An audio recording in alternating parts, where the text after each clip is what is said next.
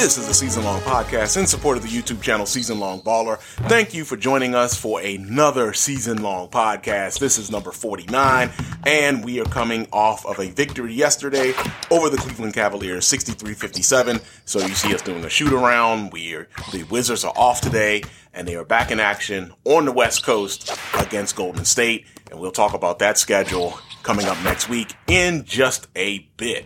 But first, let's take a look at the Washington Wizards schedule. Well, actually, before we get to that, let's take a quick review of what happened last week, where the Wizards went 2-1 immediately following the All-Star break. So you see an 83-71 victory over the Denver Nuggets, got slaughtered by the Oklahoma City Thunder, 80-56. Woo. Yeah, harsh loss there. Another defeat to a Western Conference team, but we did split with the Thunder this season.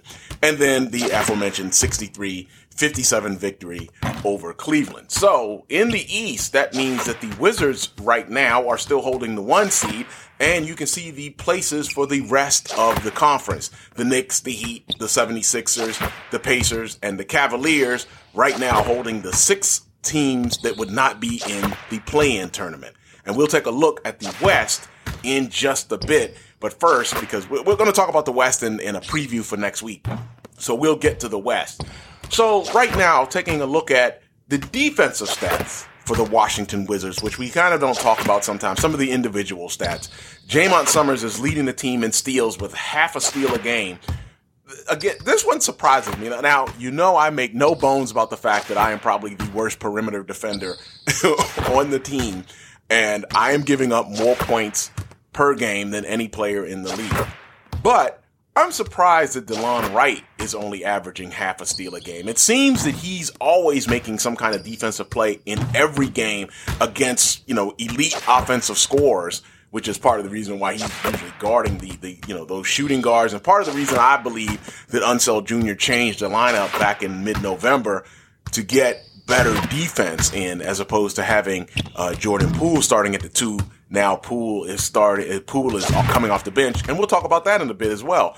But you see Summers half a steal, DeLon Wright with half a steal, and then just under that, Gafford, Şengün, and Kyle Kuzma all at 0.4 steals a game.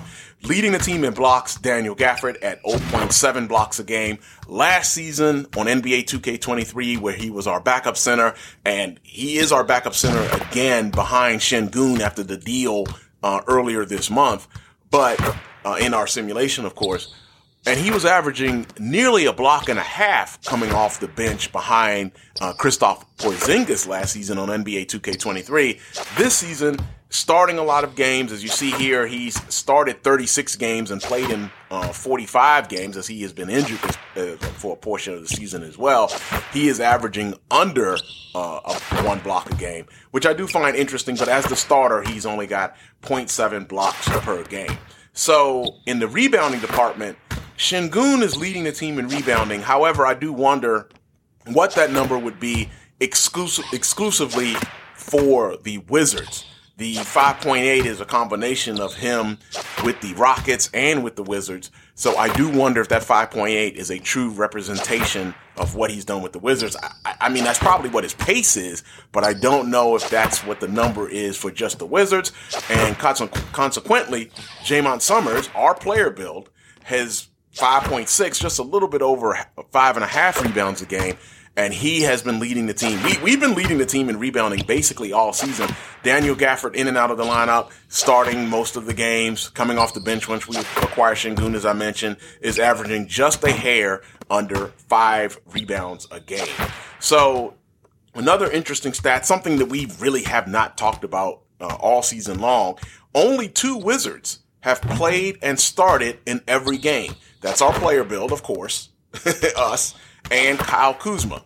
All 57 games, the Kuzma and Summers have played and started. As you see, Avdia has played in every game as well. Jordan Poole has played in every game.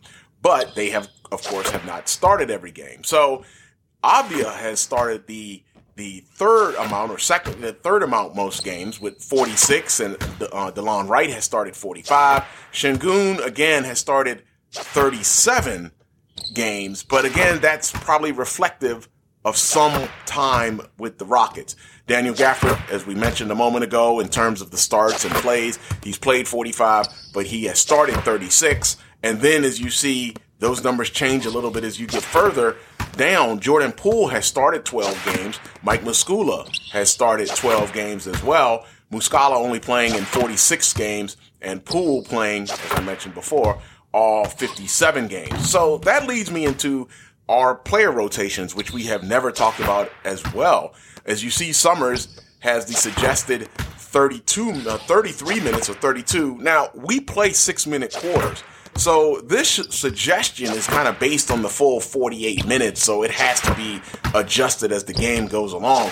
But you'll see the top half of the rotation, Summers is averaging, has the most minutes, or it was tied with Kuzma, which again kind of ties into that most starts and most games, most starts by the two highest players, Summers and Kuzma. And then you see DeLon Wright's minutes, Avdia, Daniel Gafford, and Tyus Jones as the sixth man. And then Jordan Poole is our seventh man. Now, the bottom half of that rotation, you'll notice that Şengün, since he's injured, he's on the reserves. Patrick Baldwin Jr. is normally at 0 minutes, but due to the injury with Şengün, he has been playing some time and getting, a random couple minutes in some parts of games. Baldwin has only been playing when we've had a center injured, so he's been one of the last big men to come off the bench. And remember, Baldwin Jr. was part of that deal that sent Chris Paul to Golden State and Jordan Poole to Washington. You'll also see that Coulibaly is getting 15 minutes in the suggested, and Gallinari is getting 12 minutes in that suggestion as well. Your players of the week, the last couple weeks have gone to our player build. Jamon Summers, we have easily more of these player of the week wins than anybody else in the East or the West. And player of the month right now, it's a clean sweep for our player build, having won the player of the month in the East, November, December, and January. Meanwhile, in the West, you see as Joker, Doncic, and Shea have won in November, December, and January, respectively. Now, the injury report, mentioning this because Pascal Siakam has a ruptured right Achilles and is out for the season. I would say yes, that's definite he's going to be out for the season, but last season on NBA 2K23 in our simulation, Jason Tatum had an Achilles injury and he supposedly was out for the season, and it slowly kind of backtracked his way until he returned right before the playoffs, a few games before the playoffs. His injury, though, was way towards the earlier part of the season. Siakam has not been injured, got injured not too long ago. So I do suspect that he will be out for longer, but we will see. As you see, KCP was out in our game against the Nuggets. He is out 6 to 8 weeks. And Şengün here near the bottom of our chart, still out for 2 to 4 weeks, injured in the Mavericks game where we were beaten on a last-minute shot by Luka Doncic.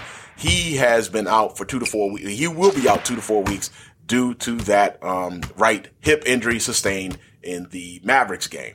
All right, so next week, I've already mentioned that tomorrow we will be taking on Golden State in Golden State. Then we've got back-to-back games in LA on the road against the Lakers, who we have not played at all this season, and the Clippers, who we have played already at home in DC, and we did get a victory. And those are our 3 games coming up this week. So where are the Lakers standing? So we'll take a quick look at the Western Conference right now. The Lakers right now, it's a tight battle out west, but as you can see, the Lakers are the 1 seed at the moment. Just a half game over the Mavericks. The Warriors are the 3 seed, who we are playing tomorrow, and the rest of the standings right there. The Warriors, Pelicans, Clippers, and Thunder rounding out those top 6 that are not in the play-in game. Taking a closer look at the preview for our game with the Lakers. Remember, we'll play Golden State tomorrow, and then we have the Lakers on Thursday. Lakers right now 36-23. They have won 1 game in a row. Both the Lakers and us 7-3 in our last 10. We are 21-6 at home. The Lakers are really, since we're on the road, we're 24-6 away from DC, while the Lakers are 17-11 at home. Our number 1 ranked offense, 70.1 a game, which Again, I think that's because we are doing the simulation, because we're actually playing these games. The Lakers are averaging 59.5 points per game. So that's going to do it for this edition of the Season Long Podcast. Again, we've got Golden State tomorrow, then the Lakers on Thursday, the Clippers on Friday, and that rounds out our week. And we'll be happy to see you next Monday in March for Season Long Podcast number 50. Thank you very much for watching. If you like what we do on the channel, please hit us with that like and subscribe. It is much appreciated. Have a wonderful rest of your day. That's it for Season Long Baller. Peace.